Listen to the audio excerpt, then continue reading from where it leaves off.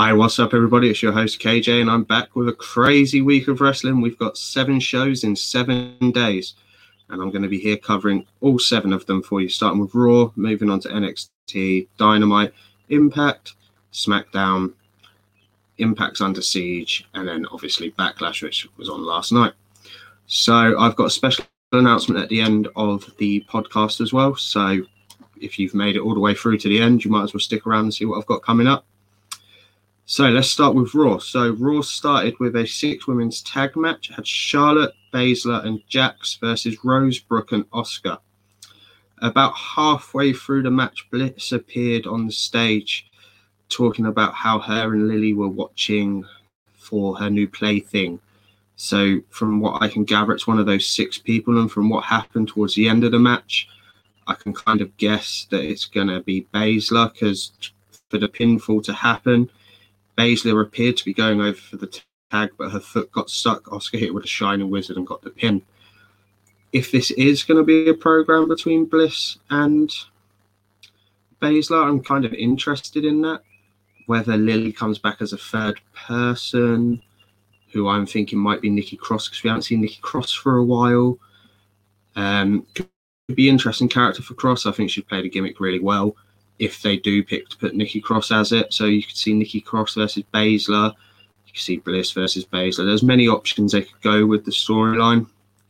For me, all in all, the match was okay.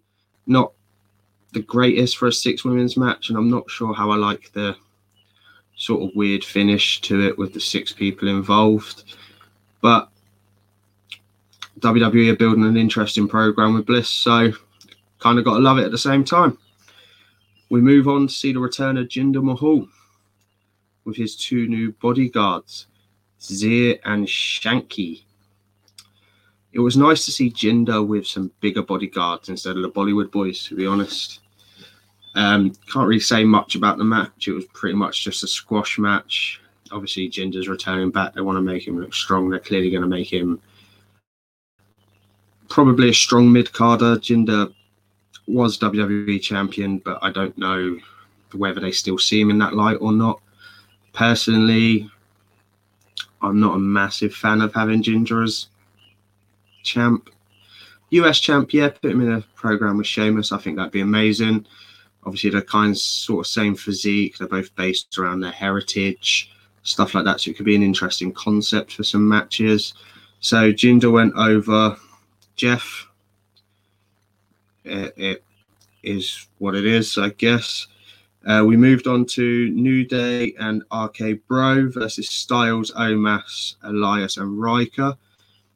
For me, this was an interesting match because it seemed to be everyone was trying to dodge Omos, and then when everyone got an opportunity, Omos was just destroying everybody. For me, it was more cunning over brawn in this match. So obviously the match ended with there had been a distraction of Omos by the New Day, and Randy Orton hit an RKO on Elias for the pin and the win. The interesting thing for me was the after-match activity when New Day and RK Bro were celebrating in the ring. Orton RKO'd both of the members of New Day to the displeasure of Matt Riddle, and he just left silently, which will be perfect if it sets up a program for those guys. I think everyone's getting behind RK Bro. I think together they're kind of really good. I like the fact that it's kind of a mentor-mentee sort of situation with Riddle and Randy. New Day are one of the most dominant teams you've had in history in the WWE, so who better to partner them off with if you're going to get them to go over? We then went to Sheamus and Carrillo. Where do we go from this one? So I'm sure at this point everyone's seen that Carrillo botched a sunset flip and has now re-injured himself. Again, surprisingly enough. I don't know if it's worth WWE at this point just letting him go. I mean, he's trying so hard to make himself stand out on Raw, even on 205 Live when he was on 205 Live, and he just seems to push himself too much to the point where he gets hurt. I know in his mind he's probably thinking, yeah, I can do it. it just goes to prove one slip in this industry, and it can take you out for a long time. Creo's had handful of matches in 2 years because of injuries.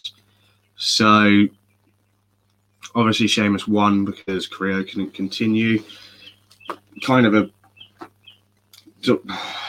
pocket filler, I'd say. It was always going to be Sheamus going over anyway. I just feel like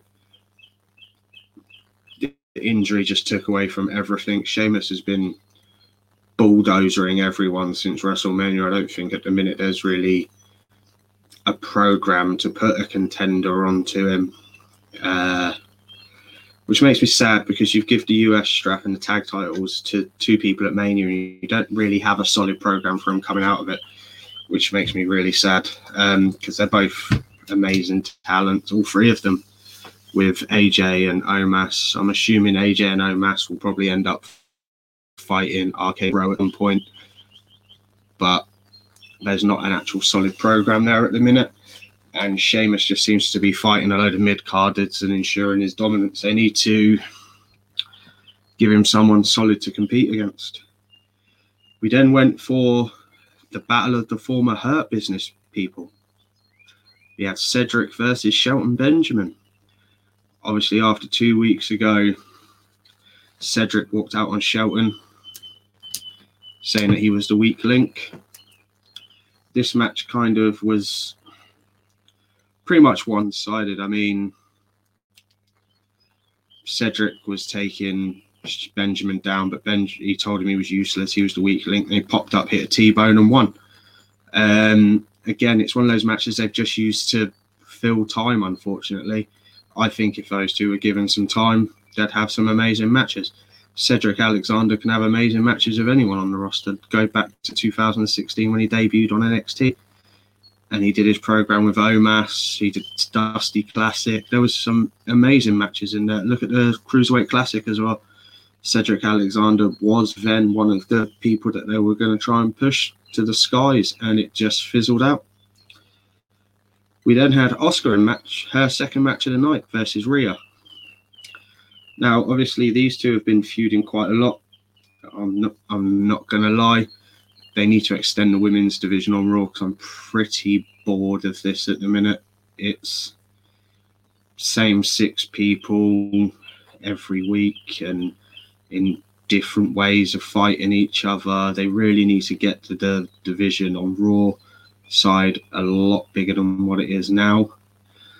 So obviously Asuka already fought a match. It was kind of obvious that Rhea was going to go over with the Riptide, building momentum ready for Backlash. You then had Morrison versus Priest. Winner picks the stipulation for Backlash. Now, how I said I was bored of Asuka versus Rhea, I'm very bored of Priest, Miz and Morrison program. It's been going on since Royal Rumble now. It's been every other week with different implications put to it. You've had him team with New Day, you've had him on his own, you've had him in handicap, you've had him in all different sorts of situations. You're not doing his character. He needs to move on. He needs to move on to something. I think if you're going to put anyone in the US title picture to go against him, Priest is the one to do it. At the minute, it just feels like Priest is slapping anything to make him look good or better together, but we'll get further into that later when I review Backlash. So Priest went over. Obviously didn't actually reveal the stipulation on Raw, but we later found out it was going to be a lumberjack match.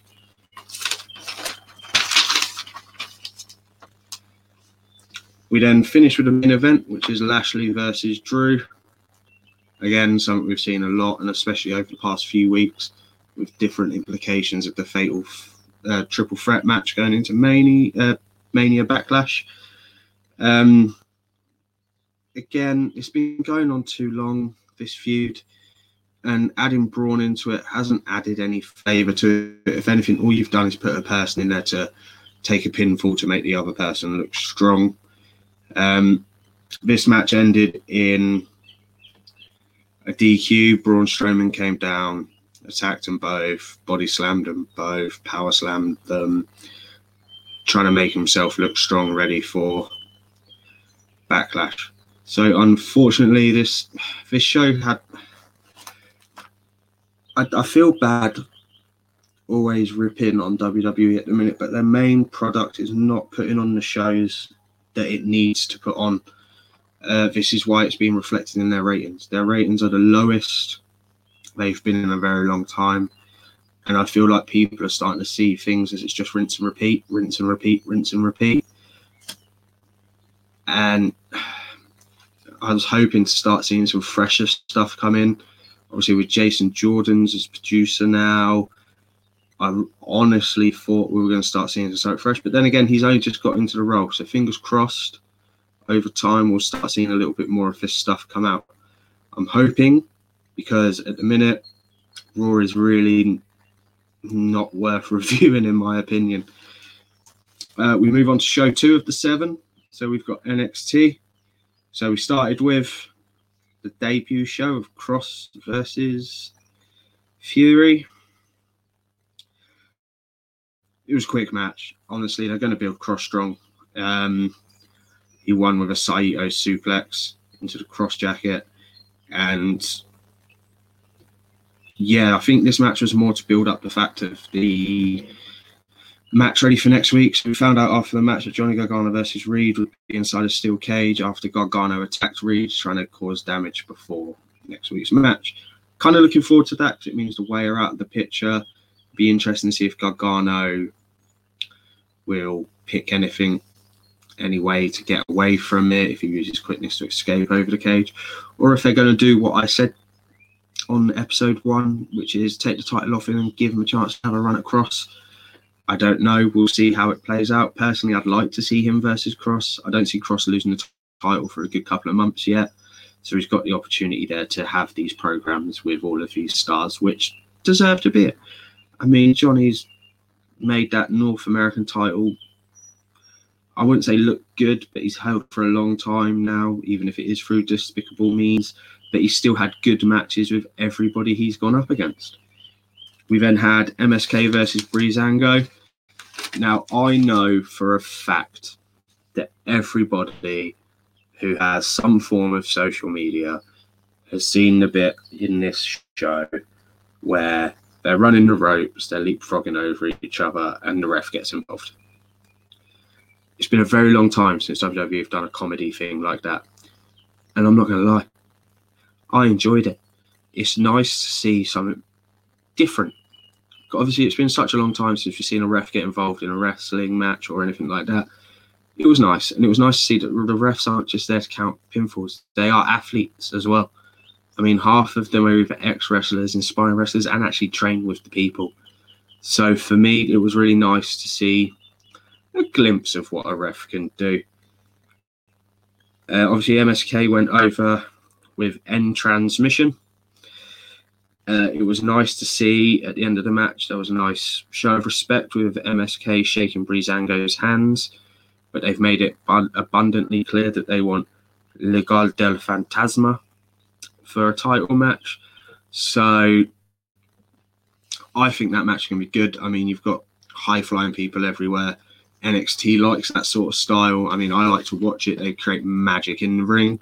So for me, I'm not going to complain about these guys feuding off and having a title match. I think it'll be a good 4-star match, 4.5, depending on time, if there's stipulations, stuff like that. I think, again, it'll be an amazing match to watch. We then had Pete Dunne come out issuing an open challenge, calling Cross a coward because he picked Finn Balor, who Pete sees as the easy option after beating him for the title in the first place. Leo Ruff comes down after being refused a match because he's not medically cleared. Now, Pete's an evil, diabolical person. So this match was really quick. It ended with a triangle choke, and then he, after the match, broke his fingers just to put an exclamation point on it. It was nothing more than to make Pete look a little bit stronger, even if it was against an injured opponent. You've got Pete being evil, maniacal, and just hurting people. We then move on to the NXT Women's title match. Now, for minimal build-up, I was interested in this match because Raquel Gonzalez and Mercedes Martinez are both physical people. And if you've watched any of the build up to this, you know they're going to cause each other damage. And the match did not disappoint in that sense.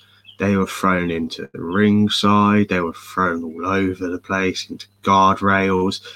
They literally just beat the hell out of each other. And it's nice to see two dominant women do that now. It just proves that the women's evolution has done what it said it was going to do. And for me, that's absolutely phenomenal. Absolutely love the fact that they did this. And it was really interesting to watch. And I really enjoyed watching it, seeing people, women wrestlers, not people, women wrestlers do this. It was an interesting concept for me, and I absolutely loved it.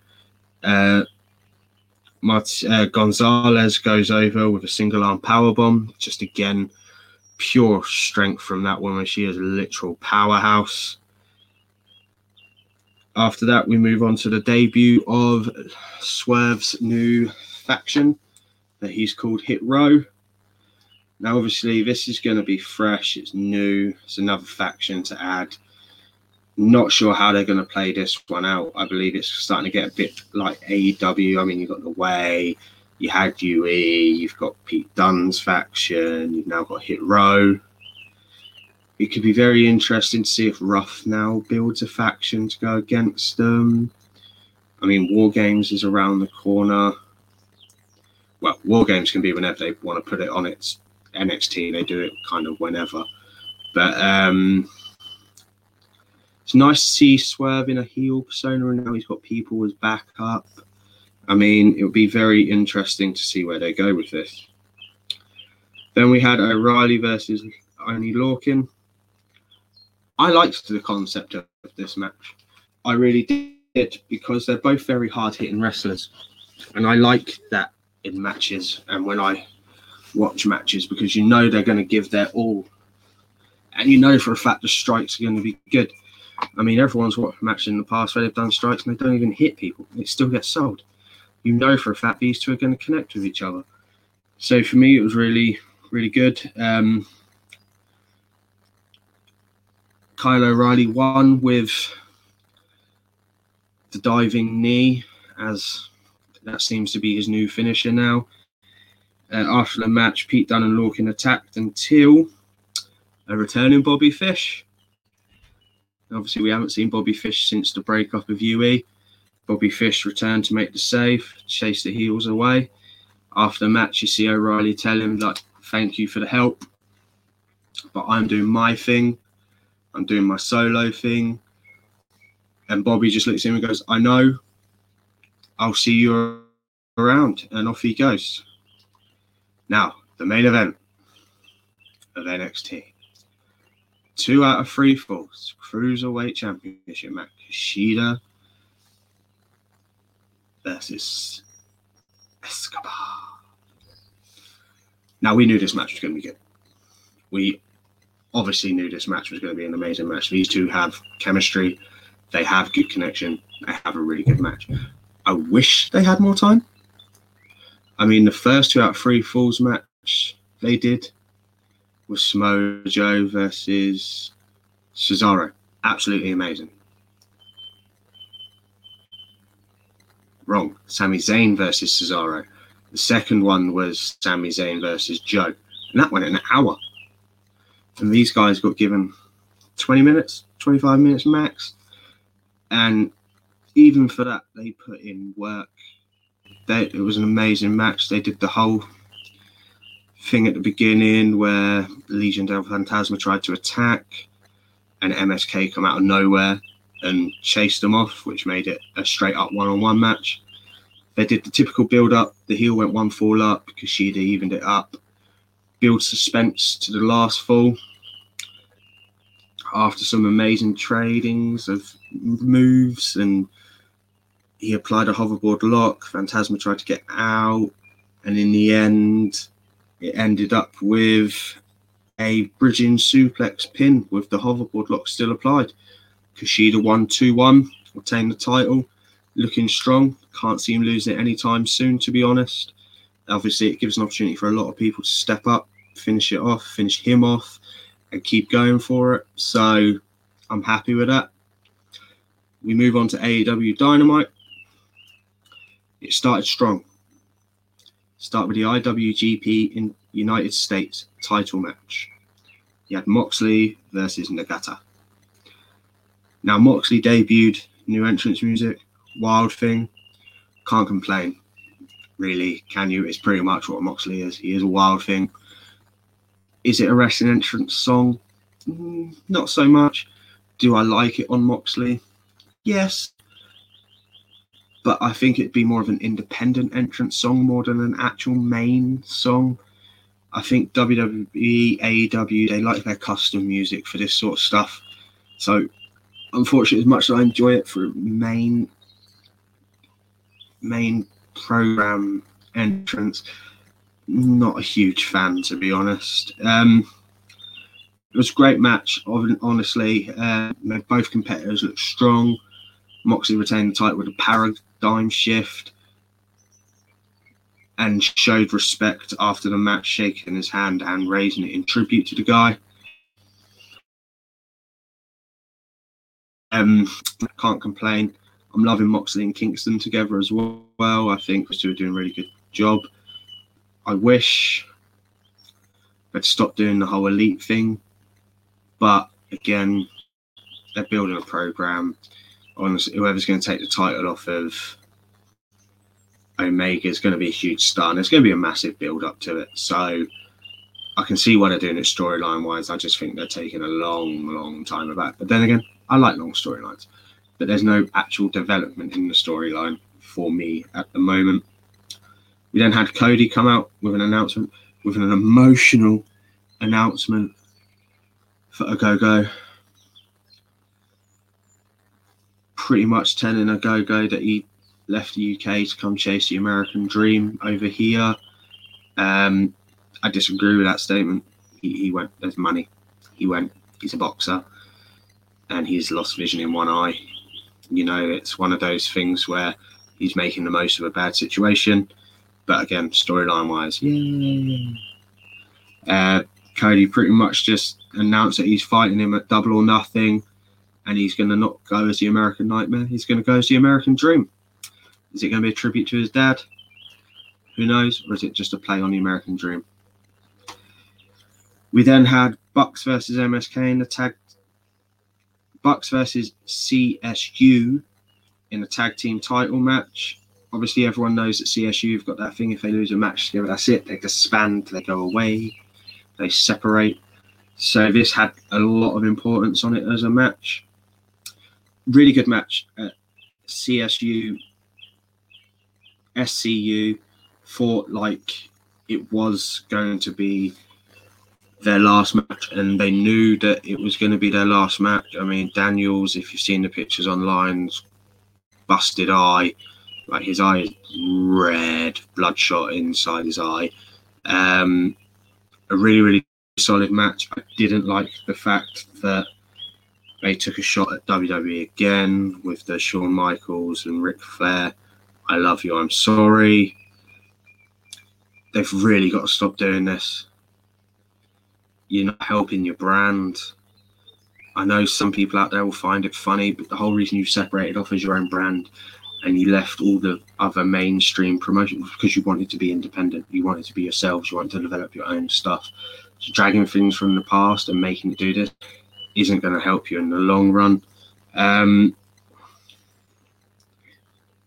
Unfortunately, we saw the end of SCU after a BTE trigger to Daniels. Makes me really annoyed that they've separated those guys. But again, for storyline purposes and everything that's going on with Moxley, Kingston, the Elite, Good Brothers, Omega, everything like that, it was the right decision to make to keep the Young Bucks with the titles. But after that, we cut back to see Kingston and Moxley destroying the Elite locker room. So again, more stuff building up their rivalry. I just want to see them do a match now. I need to see Kingston and Moxley get somebody to join them, to join forces with them and take on the Elite. I mean, it's a perfect opportunity to do a stadium stampede. perfect opportunity to do another blood and guts match. There's lots of opportunities there to get 8 to 10 competitors in a ring and just fight it out again, especially with the hype that they're building up on this one. We then move to Pac and Cassidy. Really, really good match to build up the characters on what they are and what their personas are. Pac looked strong, he looked mat-based, he looked high-flying, he did what he did best. Cassidy looked like the resilient person that he is. You know, he's got his jokey, jovial stuff that when he wants to go, he wants to go. It seemed to be that Cassidy took a knock, which may have injured him, may have hurt him for the 10 count. I don't know if it was storyline for what happened next.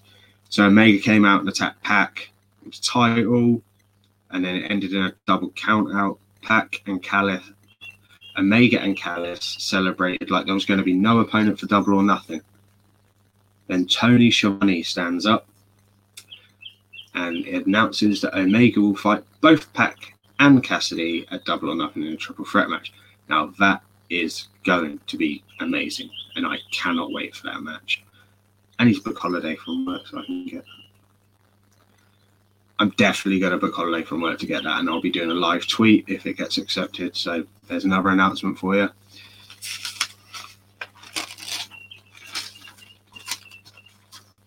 We then move on to the Pinnacle's coronation. So obviously, as we know, the Pinnacle beat the Inner Circle in Blood and Guts.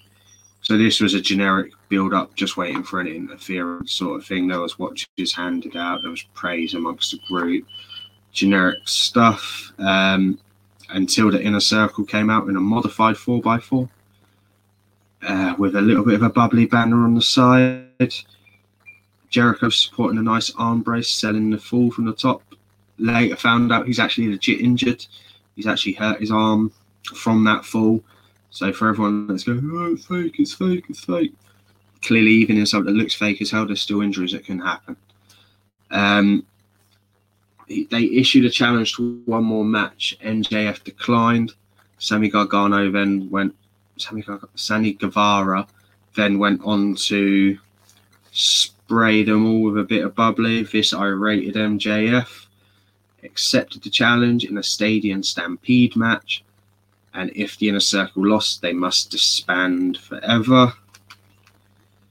We then move on to Thunder Rosa and Jasmine Allure. Squash match. All you can say. Squash match. Rosa went over with a pin. There's nothing else I can say on that match, really.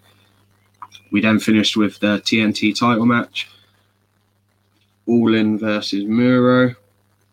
Now, obviously, we all know what happened to All In last week. He got pushed down the stairs and was clearly going to be injured going into this match. All In did what he does best. He fights with all the resilience in the world. He's a daredevil, and they made Miro look really, really strong. I mean, the coffin drop off the side, Miro caught him, German suplexed him. The only thing that disappointed me about this match was all the interference from Paige and Sky. It's really disappointing because I feel it kind of took away from the match as much as it could be seen as evening the odds because Sting was out of ringside, but Sting didn't get involved in the match at all. I'm guessing they're going to sort out some sort of match with All In and Sting versus Sky and Paige at some point, but I feel like they need to do it. But we have a new TNT champion. After a brutal looking accolade, and it did look horrible. Miro is now your TNT champion. After the match, Sky and Paige came down to attack Sting again. This drew out the Dark Order to make the save, and we go back to see that Lance Archer's in the ring staring down Miro. Is that Miro's next challenger? If so, I will be so happy.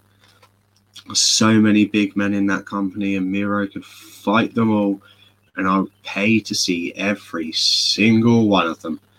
Because Miro is one of those guys. I like Miro. I liked him in WWE. I didn't like the fact WWE didn't get behind him, but AEW have put a strap on him. Let's see how long they let him run with it. I hope it's a long time because he is legitimately an absolute monster. We move on to Impact. Impact's going to be a brief one. They're trying to keep all their major stuff for Under Siege on Saturday, which we'll be covering shortly. You had Havoc versus Rosemary for a number one contenders match going into Saturday. Havoc went over Rosemary building for Donna Purrazzo versus Havoc on Saturday. You had an X Division number one contenders match. Petey Williams, El Phantasma, Austin Ace, Raju, Ace Romeo, and TJP. This match would be what you'd expect anything to be from an X Division match. A lot of high-flying stuff, a lot of high spots. El Phantasma end up getting the win. Not going to complain with that. A little bit annoyed it's 2 matches and he's number one contender. But he is a phenomenal athlete, so I can't complain with how they booked that at all. You then had Sam Beal versus Willie Mack. This was literally just to have Morsley come in, attack Mack, building up for Saturday's match, and make himself look very dominant. So Willie Mack won by disqualification. It then went back to see Eddie Edwards offering Finn Juice some help for tonight's match against, obviously you had Finlay versus Anderson, which we'll cover shortly. But then you had Edwards was offering help for them because the numbers game, and he introduced us to Kenny the Kendo Stick. I like it. I like Kenny the Kendo Stick. I hope Kenny the Kendo Stick hits Kenny Omega. Just because I like kendo sticks. We then move on to Anderson versus Finlay. Finlay wins via DQ after Omega and Gallows get involved. Generic elite stuff. I can't really say much more than that. And then Edwards comes in and makes a save with Kenny. Kenny the Kendo Stick. I like it. I like where they're going with it. Gives Eddie Edwards something to do. Gives Finn Juice some backup building into Saturday. So I'm not going to complain with it. I'm really not. We then move on to Myers versus Crazy Steve. Myers wins via cheating. Black Taurus attacks him after the match and puts a card of death on him. Ready again for Saturday. It's just a lot of build-up for Under Siege. I like it, don't get me wrong. But in the same breath, it's the same as what I said a little while ago. Impact are just recycling the same people. Not that I'm complaining, because there's a lot of good matches. They go very underrated because obviously Impact doesn't have the viewership that it should have. I like half of the wrestlers in Impact. Do I think they're booking them correctly? Do I think they need to work on their booking and the timings with their matches and stuff like that? Yes. But it's been like this in Impact for a good couple of years now, so there's no point even trying to argue with the way they're doing it and just roll with it. I mean, have they put on stellar pay-per-views? Yes. Have they allured Kenny Omega, who's going to help them elevate that little bit more? Yes. Is Kenny then going to help their younger stars look stronger? Yes. So fingers crossed with everything that's going on around the business, we can get a decent product again out of Impact, and I really hope so, because I used to love Impact. We then finish with a 6-man tag match.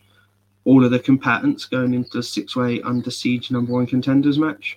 So you have Callahan, Bay, and Moose versus Cadino, Miguel, and Sabin.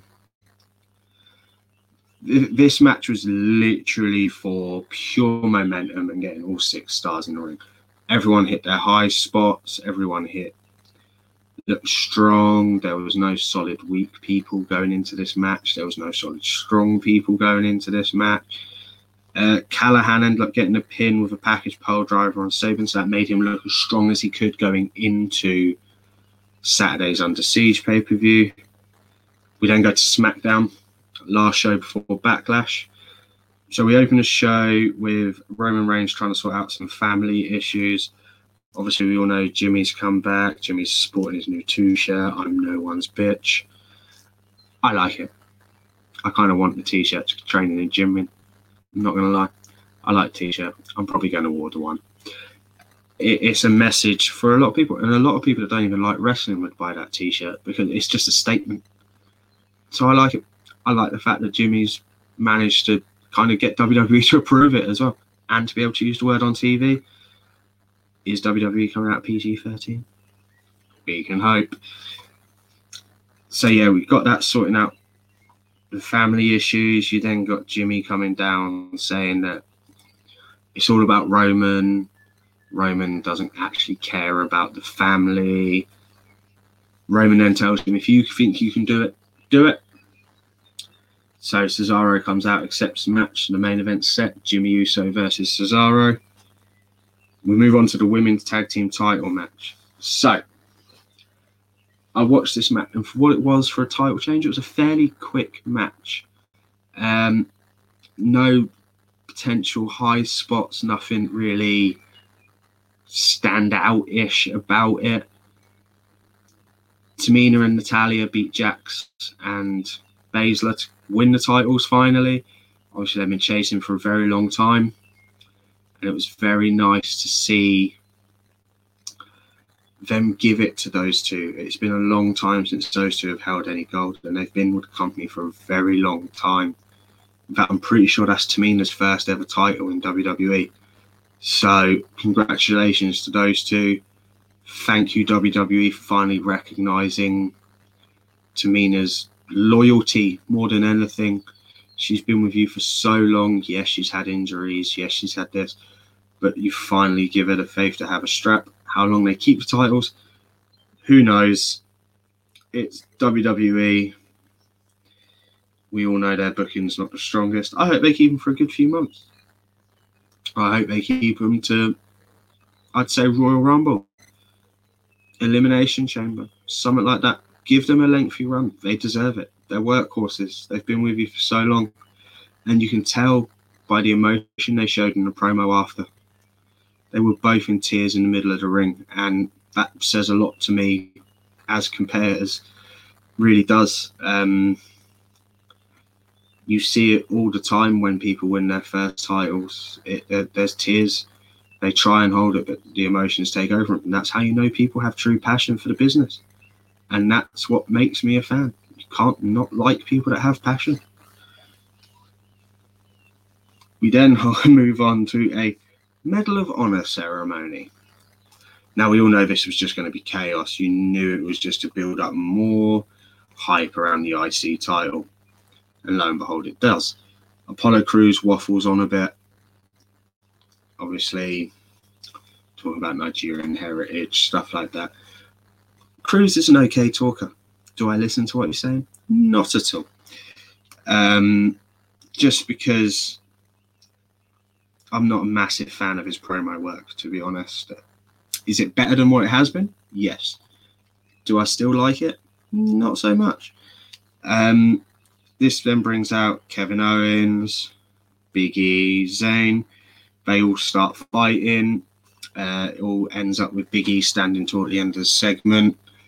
Obviously, they're building a lot of hype around the IC title, which I kind of like. I like it. They're trying to make the IC title more relevant.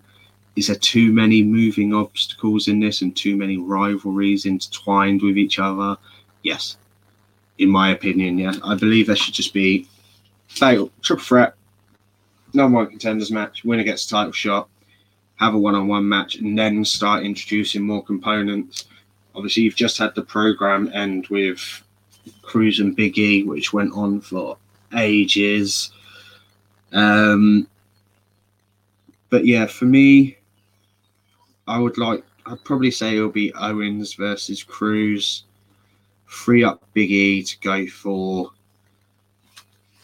the Universal title versus Roman Reigns. I think everybody wants to see it at this point. I think everyone knows that Big E's kind of in Cesaro's situation.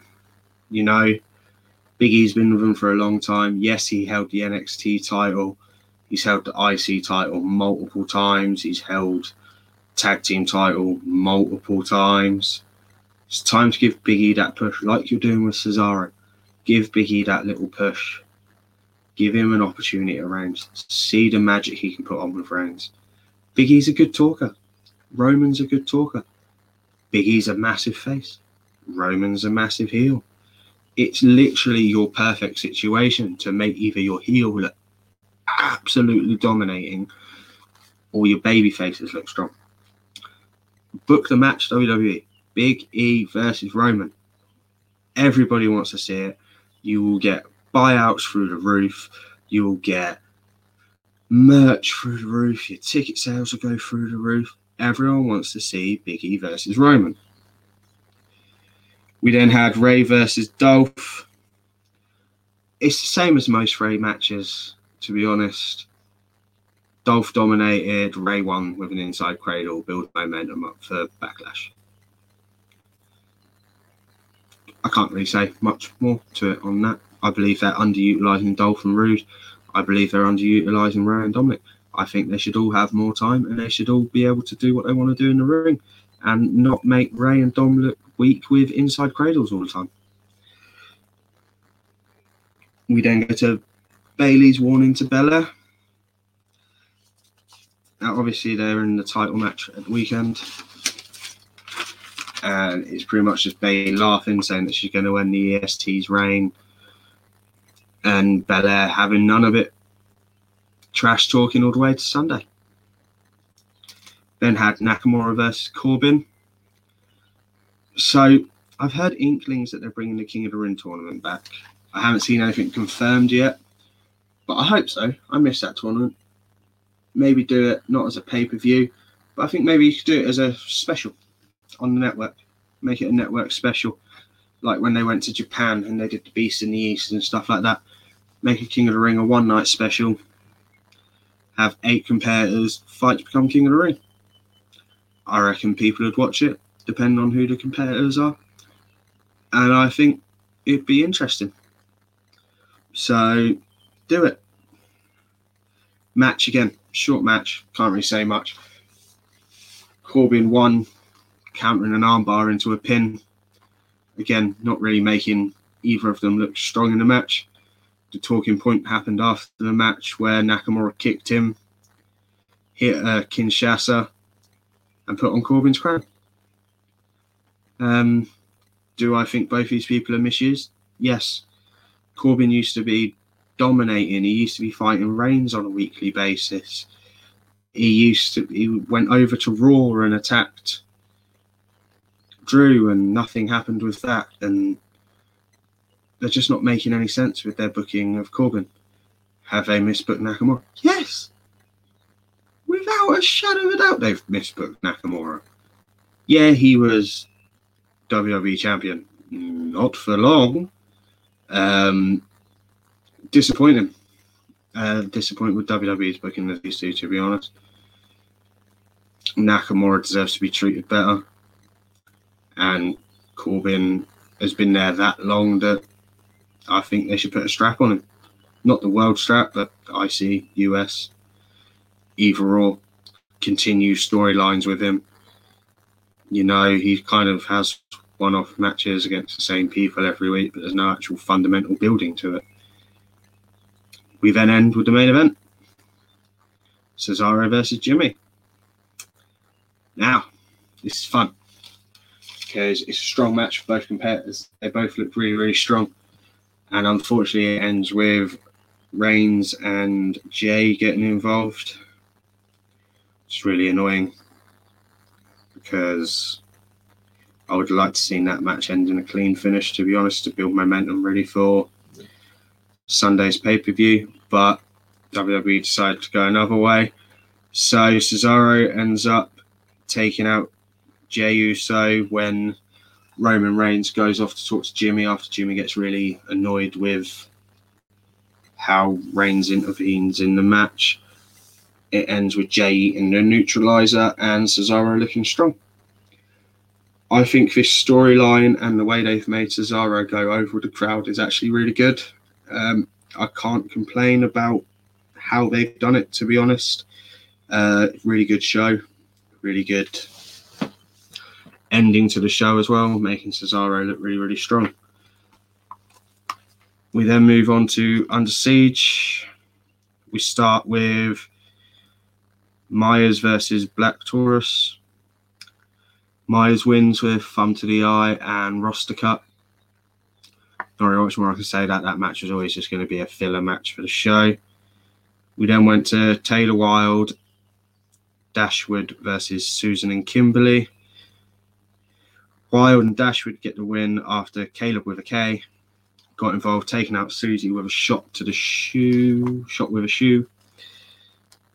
Wilde pinned Kimberly off of a German suplex for the win. There was an enthusiastic celebration after, which Wilde wasn't interested in at all. We then go to a Fatal 4-Way Tag Team #1 Contenders match. We've got Austin Ace and Madman Felton versus TJP Pete Williams versus Triple XL versus Rajit and Ciara.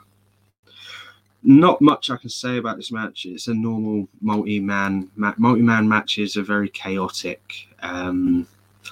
Everyone hits their high spots. Everyone does everything they need to do to make themselves look strong, but we kind of get lost in the action. Madman Felton and Austin Ace got the win to become the new #1 contenders. So you've got that to look forward to. We've got new #1 contenders, as well as the going on program with Finn Juice and the Good Brothers. So this will be quite interesting to see where Impact go with this one under Siege. We've got Morsley versus Willie Mack. This match was just put in to make Morsley look dominant as ever. Morsley goes in, obliterates Willie Mack, and gets the win. Obviously, Willie Mack had some points of momentum in it, but it was literally just put there for Willie Mack to put Morsley over. You can't say much more than that. Morsley tried to attack at the end, and then we've got a returning Rich Swann comes to make the save. So I think we found Morsley's next competitor, which could be fun. Obviously, Rich Swann likes the underdog stuff. He likes being told that he's not going to win. He's a smaller guy, he can't do it. And I think it will make Morsley look really strong going into it as well. We then had a knockout tag team title match. I'm disappointed with this, to be honest. Grayson Ellering versus Fire and Flavor. I think they should have given more time with the titles to Grayson Ellering. I don't know where they're going to go from here. So we have new tag team champions with Fire and Flavor. Are they now going to go into a program with Grayson Ellering? I hope so. Are they just going to give the straps back to them? Impact's booking is more unpredictable than WWE's, and I like it because you don't know what they're going to do, but in the same breath, I don't like it because it don't make sense half the time. Am I glad to see Fire and Flavor with the titles back? Yeah, I think they're a good team. Do I think they've done the dirty on Grayson Ellering? I don't think they've done the dirty. I think they've missed an opportunity to give those two a program for a little while. I think now they're just probably going to end up sitting obscure. Obviously, Grace has had all of her matches against Perazo, so she can't go do that. Ellering can, and Grace can be in her corner, I guess, but I don't see it going that way, in my honest opinion. We then move on to the X Division title match. Josh Alexander versus El Phantasmo. Hard-hitting match. Both guys look really strong going into this. Obviously, we all know Alexander's ground game is phenomenal, and we all know ELP's high game is phenomenal. It was very interesting to see the contrast, the styles in this, and obviously ELP is one of the greatest high flyers of all time, and I absolutely love it, and I actually still will say this to the day. It was an absolute honour watching him wrestle in person. Alexander gets the win with the ankle lock grapevine. Again, Josh Alexander's going to hold that title for a long time. I'm not going to complain about it. We then move on to a knockout championship match. Donna Purrazzo versus Havoc. Havoc knocked her about for a long time. It was expected Havoc was the bigger one going into this match. It ended with interference from Susie and Kimberly, causing a distraction for Purrazzo to lock in an armbar on Havoc to retain. We then go to a 6-man tag match, which is the Elite versus Eddie Edwards and FinJuice. Again, it's another multi-man 6-man match, which is chaotic. Obviously, you've got the Impact World Champion, AAA Grand Champion, AEW World Champion, all with the Elite. And it was nice and it was fresh to see that FinJuice and Eddie Edwards went over on this, to be honest. Obviously, Kenny didn't take the win, but it just proves that Kenny's not just there to take belts and dominate Impact. He's there to try and elevate the company as a general. I think smart booking, personally. I think they need that. I think they need to get more eyes on their product. So I'm not going to complain to that. So Eddie and FinJuice get the win after Eddie hits the Boston Knee Party on Alice Anderson. Yeah. Again, really good match. I've liked Eddie Edwards since he was part of the Wolves, so not going to complain. Makes him look strong, doesn't make Omega look weak, doesn't make FinJuice look weak. So all in all, I'm quite happy with that. We then move on to the 6-man number 1 contenders match. Sabin, Bray, Callahan, Cardano, Miguel, and Moose.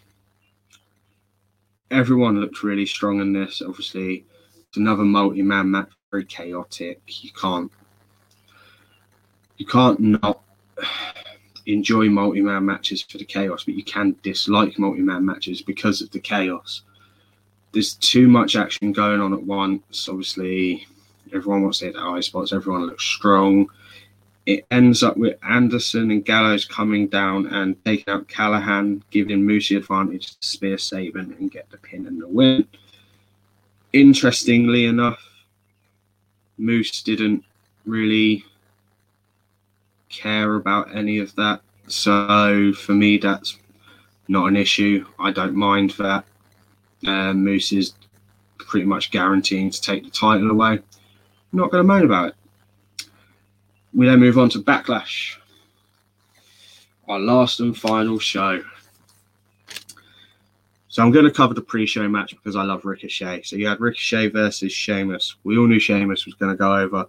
But interesting enough, Ricochet actually had some nice offense and did a beautiful combo, which was a springboard clothesline into a shooting star press into a springboard moonsault for a near fall. Sheamus recovered, wins with a knee to the face. We move on to the first match of the main card, which is Rhea versus Asuka versus Charlotte. Some cool spots. You had moonsault off the top rope, the double natural selection. Charlotte made a mistake. Rhea capitalized, hitting the riptide on Asuka to retain the title. This doesn't make Charlotte look weak. It just makes Rhea look strong. I know for a fact at some point we're going to see a triple one-on-one match with Charlotte and Rhea because Rhea will want to revenge her loss at WrestleMania for the NXT Women's title. I like the fact that they're longing out the build up to this. I like the fact that they're making Charlotte fight for it. So it makes people believe that she's not got a silver spoon.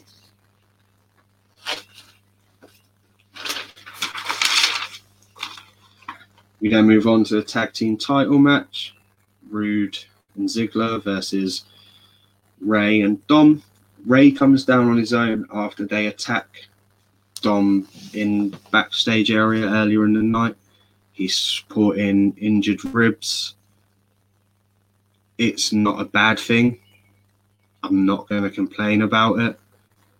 I believe it helped with what happened at the end of the match, and I believe it built for an interesting story and got us all really more invested. So after Ray getting abused for a good 5-10 minutes, Dom comes down, injured or not, puts his arm out for the tag. His dad says hesitant. He tags in. We go back to an actual normal tag match.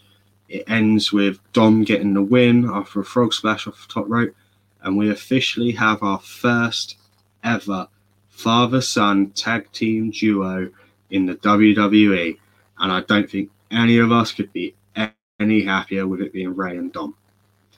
Absolutely elated for the guys. I'm so glad it happened and can't complain that it happened.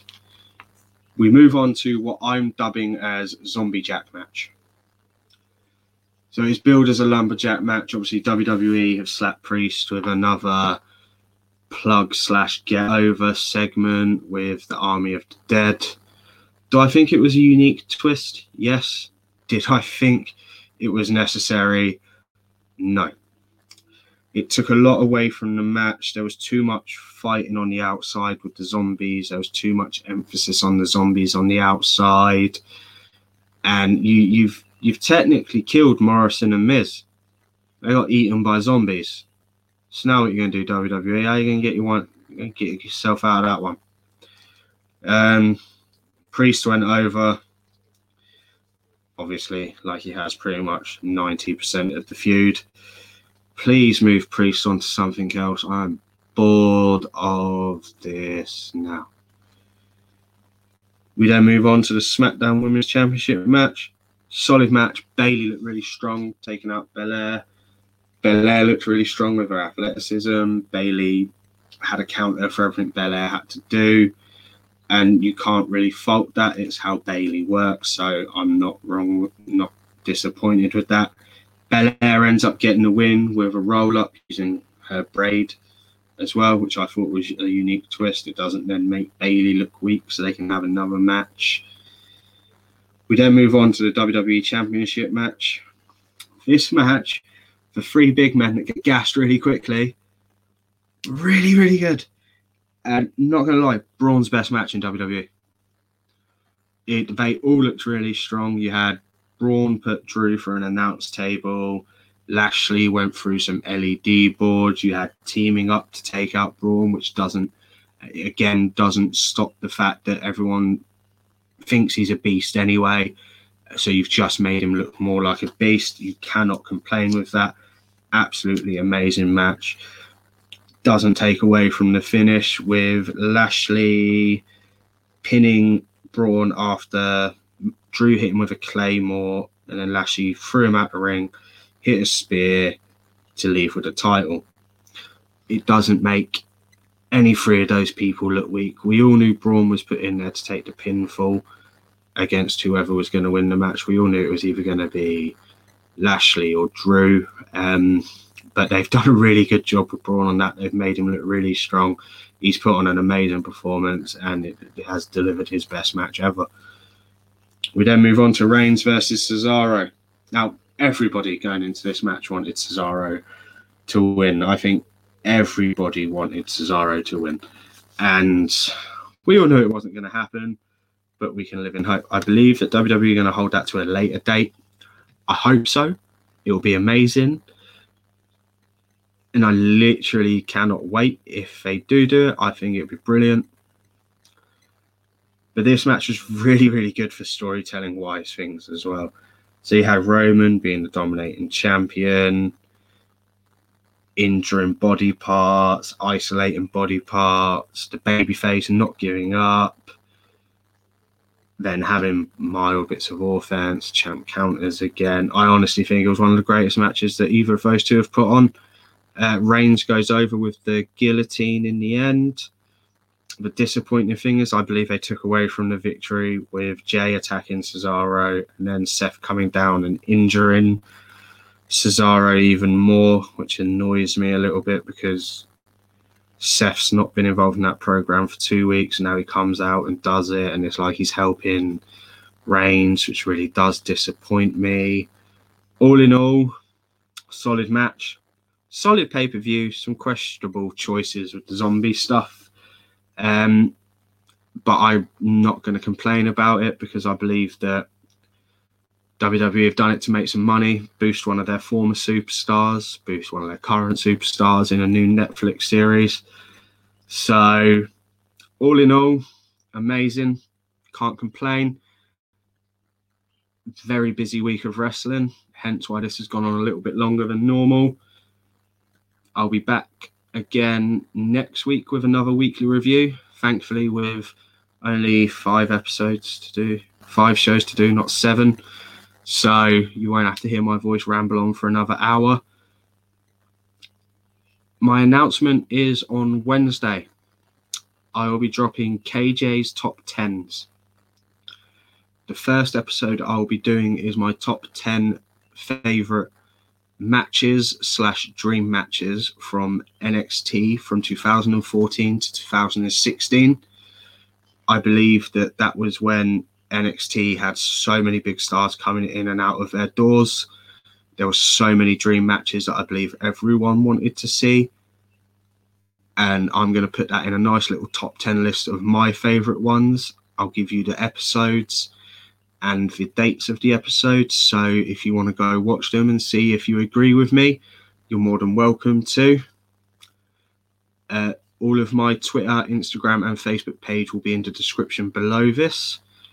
I hope you guys enjoyed, and I hope you keep supporting the channel, the page, the podcast, and I hope you enjoy the rest of your week.